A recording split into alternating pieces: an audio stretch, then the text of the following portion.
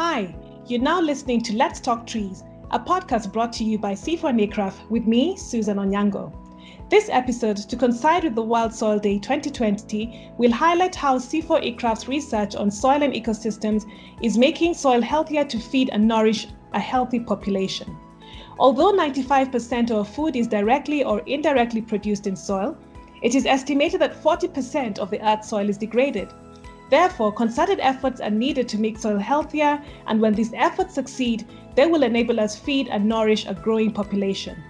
Healthy soil will also support governments in reaching their national targets to restore functioning ecosystems as part of the Bond Challenge and AFR 100. Joining us from Kenya is Leigh Ann Winowiecki, leader of CIFOR-ICRAF's Soil and Land Health Research. Leigh is a soil system scientist and has over 15 years' experience working in the global tropics on key issues around land restoration, sustainable agricultural intensification, and soil carbon dynamics. And with us from Indonesia is Rupesh Bhomia, a scientist with CIFOR-ICRAF's Climate Change, Energy and Low Carbon Development team. His research focuses on bio-geochemical transformation of nutrients in wetlands. He has worked in both freshwater and marine settings across broad environmental gradients in tropical peatland swamp forests of the Peruvian Amazon and coastal mangroves of several countries in Central America and West Africa. He specializes on the biogeochemical impacts of land use changes on greenhouse gas fluxes and carbon sinks. Welcome, Leigh and Rupesh. Let's start by you telling us why the work you do is important. Leigh? Great. Thanks, Susan. The work we do is important because soil is so important. In fact, soil is so fundamental that it is often overlooked. As you said, our food production is dependent on healthy soil. Soil provides more ecosystem services than any other medium on land. Yet, unsustainable land management practices are deteriorating the health of our soil and its ability to provide these important services. Therefore, given soil's importance, there is a real need to understand the soil ecosystem in order to better manage our soils.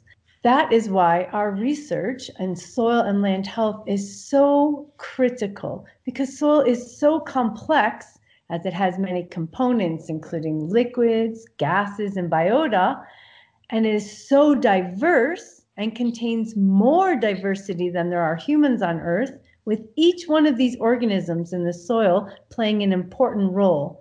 Therefore, in order to understand this incredible complexity, we need to understand all these different components of soil in order to better manage them, both for restoration, for food production, for climate change adaptation, and mitigation. Thank you, Leigh. Rupesh, how about you? Tell us why the work you do is important. Thank you, Susan. Yes, so me and our group study nutrient cycling in wetlands, and particularly we focus on the soils. They are the linchpin of ecosystem functioning and nutrient cycling. And we are particularly interested in soil's role in carbon storage and sequestration in tropical peatlands and coastal mangroves. So carbon is central to our discussions of climate change, particularly the role of natural ecosystems in mitigating greenhouse gas emissions caused by anthropogenic activities, such as combustion of fossil fuels and land use and land cover change, like deforestation and degradation. In the context of peatlands and mangrove ecosystems, soils store a huge proportion of carbon underground in the form of huge root mass, as well as semi-decomposed and decaying organic matter. And these soils, because these are long-term repository of sequestered carbon, they play a significant role in context of global climate change by essentially providing carbon mitigation services. Improved understanding of this total amount of soil carbon stocks through scientific and robust methodologies and conducting these studies at several locations reduces uncertainty and help prioritize actions towards conservation of these areas. The scientific data generated in our research is very helpful for a large variety of policy and decision making, both at local as well as national level. Thank you, Rupesh. And now, Leigh, let's dig a little deeper. How does CIFOR-ICRAF address challenges in soil management, fighting soil biodiversity loss, and increasing awareness? Can you give us some examples of some of the work that you're doing? Great. So as we said, it's incredibly important to understand the soil ecosystem, and that includes understanding how above ground land management practices influence the soil ecosystem and its functioning. However, these assessments in the past have been limited by their cost. Therefore, CIFOR-ICRAF have developed a robust methodology for assessing key indicators of soil and land health. This is called the Land Degradation Surveillance Framework. This is a unique methodology because it assesses multiple georeference indicators across multiple scales. So that includes the farmer plot scale, the farmer field scale, across landscapes. And now we have been conducting this methodology across the global tropics. So now we can actually work at the national scale and the global scale. And a key advancement that has allowed us to conduct these assessments of soil and land health is soil spectroscopy. Spectroscopy enables landscape scale assessments by providing a reliable, cost-efficient analysis of key soil health indicators. So what are some of these indicators that we look at? As Rupesh mentioned, soil has a huge potential to store carbon. So naturally, soil organic carbon is a key indicator of soil health. Now, why is that? Well, soil organic carbon actually influences a number of other properties of soil. It influences the cation exchange capacity, it influences the water infiltration, and it is influenced by above ground management, which means that the soil organic carbon levels are, in essence, reflective of the above ground management. So that means with proper sustainable soil management, we can increase soil organic carbon. So through these assessments using the Land Degradation Surveillance Framework, we are able to understand how management practices influence soil erosion, soil organic carbon, as well as how it influences some of the key indicators of soil biological activity. This framework also has very important opportunities for capacity development with our partners and raising awareness of the linkage between soil and land health for ecosystem restoration, for food production, and overall ecosystem health. Thank you, Leigh. Rupesh, your research interests are in forestry, land use change, peatlands, greenhouse gas fluxes, and climate change mitigation. How do these insights relate to soil biodiversity? Yeah, so the soil biodiversity is a mix of microbes, protozoa, invertebrates, vertebrates that interact to maintain soil fertility, decay of material, recycling of organic matter, the breakdown of hazardous waste, cleaning of water, and then composition of gases in the atmosphere. So all of these microbes and protozoa and these living organisms come together to impart soil characteristics functioning. So the data research on greenhouse gas emissions enhance our understanding at mechanistic level, where different consortia or communities of microbes play a key role in these emissions. For example, our work on greenhouse gas emissions from peatlands under various land management regimes between wet and drained settings is indicative of microbes that are more active in aerobic setting, that is when oxygen is available. So these microbes work on organic matter, and that breakdown result in emission of carbon dioxide. So when these wetlands, these peatlands are drained, They allow oxygen to get into the soil, and then microbes are active and carbon dioxide is released. So when we conduct our experimental studies, we measure this. This kind of understanding is very useful for land managers to apply appropriate interventions, thereby minimizing emissions. And a better understanding of soil biodiversity and its relationship to critical ecosystem services is therefore vital for planning for sustainable soils for long term. Thank you, Rupesh. That's a very interesting perspective. Leigh, now over to you. CIFOR-ICRAF applies soil and land health data analytics in research. How do these data fit into global goals and commitments for biodiversity, ecosystem restoration, and climate change? Absolutely. CIFOR-ICRAF does conduct robust and reliable assessments of soil and land health, and these assessments feed directly into a number of global initiatives. For example, the Sustainable Development Goal 15.3, Life on Land, recognizes soil organic carbon as a key indicator, for example, to track the performance of restoration options. Using CIFOR-ICRAF's methodology to monitor, track, and map soil organic carbon content and carbon sequestration, this feeds directly into monitoring efforts for SDG 15.3. Another example is the United Nations Decade on Ecosystem Restoration. This is a very important global initiative, and especially since healthy soil is critical for ecosystem health. And in essence, healthy soil is critical for obtaining some of these ecosystem restoration goals.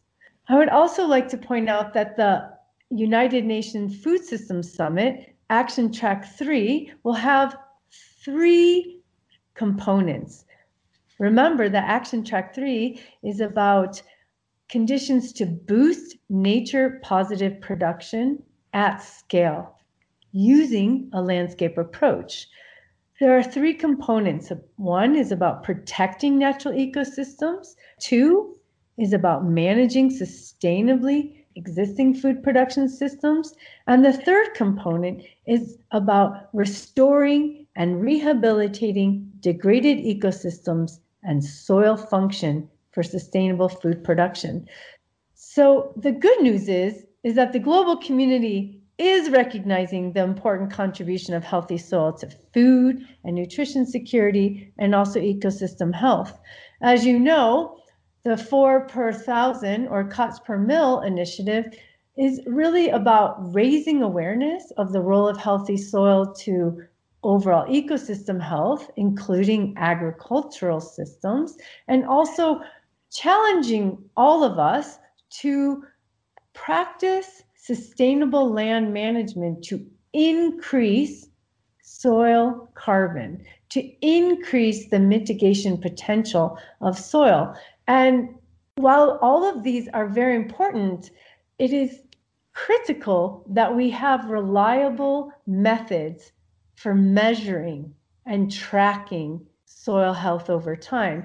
And really, CIFOR-ICRAF has been leading this now for decades in terms of providing robust field assessments applied at multiple scales with information relevant to farmers, decision makers, national governments, so that they can report on SDG 15.3, they can report on their restoration targets, and now bringing the importance of functioning soil ecosystems into the UN Food Systems Summit is really showcasing how the awareness of soil health is rising, and that we're really asking the global community to take a look at what we can do to restore soil health. Thank you, Leigh. And Rupesh, what roles do healthy soils play in functioning of ecosystem, and what are the broader impacts of disrupting these relationships? So, as Leigh pointed out, how important healthy soils are for human food security and nutrition, I'll approach this from sort of natural ecosystems perspective. Healthy soils are fundamental to healthy ecosystems, not just because soils play an important role in the flow of nutrients and for sustaining all vegetation on land and also in wetlands, but because healthy soils contain biotic components that are integral to the provision of ecosystem services which are essential for human well-being. Healthy soils possess a rich biodiversity that play an important role in soil formation, decomposition, and nutrient cycling, controlling plant pests and diseases, regulating water supply by modulating soil structure, water infiltration, and storage, and it influences global climate through storage of carbon as well as production and consumption of greenhouse gases. So, what happens when these relationships are disrupted or broken? At a local level, this could lead to reduced nutrient and water availability, directly impacting vegetation growth, leading further to erosion and poor soil conditions. Over time, this may lead to negative consequences on soil functioning, and it diminishes its role as an important natural resource.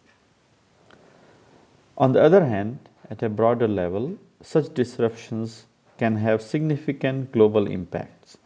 For example, in context of peatlands where a large quantity of carbon is stored below ground, changes in existing soil conditions could cause these peatlands to become sources of carbon instead of sinks for carbon. The storage and stability of carbon in wet, saturated conditions is possible because there is no oxygen in soil pore spaces, they are filled with water.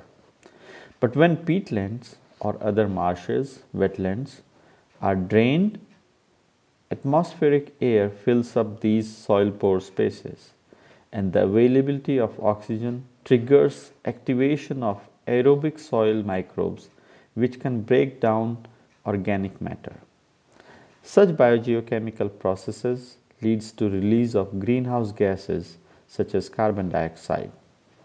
So this one example shows how alteration in the natural condition can lead to disturbance and disruptions in the existing relationship within soils, which ultimately can cause an ecosystem to transition from carbon sink to carbon source. Thank you.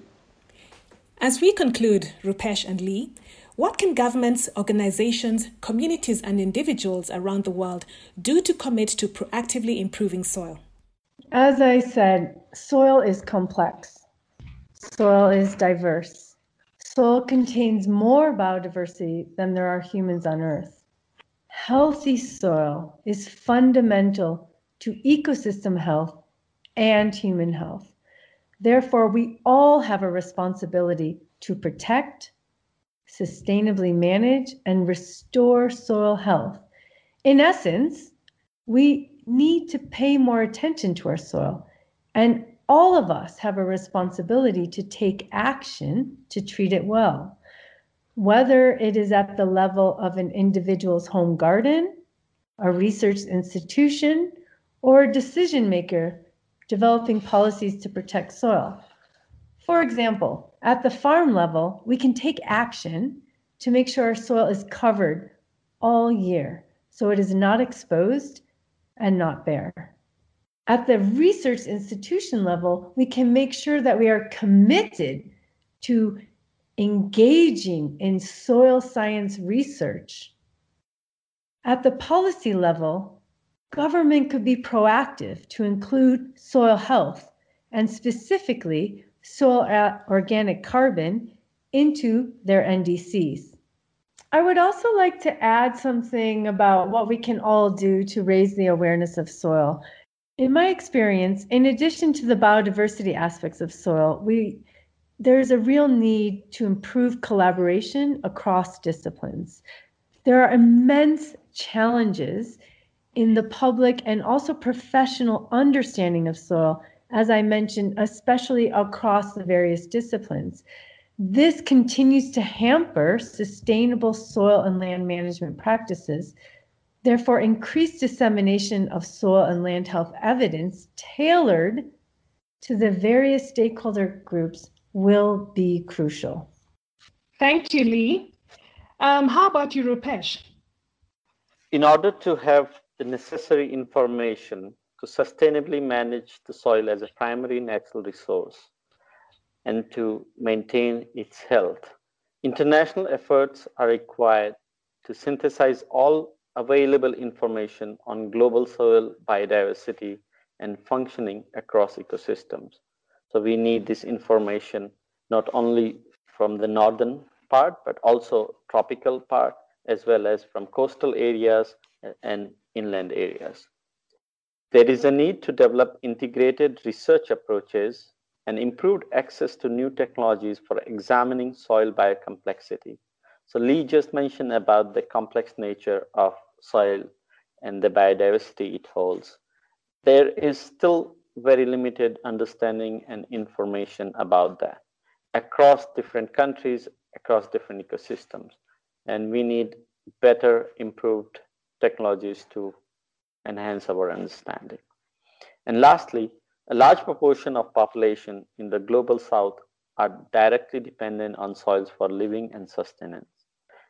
So applied research needs to be prioritized to address challenges that can be addressed by improving soil health, particularly focused to these people, countries, and regions. I also wanted to add young people or youngsters or kids needs to be more sensitized about soil. So what I like to say that soil is most overlooked or underrepresented ecosystem, if I can say that, or entity. And in most of our environmental awareness campaigns, or when you talk about wildlife, biodiversity, or environment, soil is often not even mentioned. And there have been a lot of talk about re-energizing this to youth and to young without much mention of soils. And that's something needs to be addressed at communities and individual level. So that's in the nutshell. Thank you. Thank you, Leigh and Rupesh. So that's all for today. Thank you for listening, and don't forget to subscribe on the link provided. See you on the next episodes, and keep safe, everyone. Bye.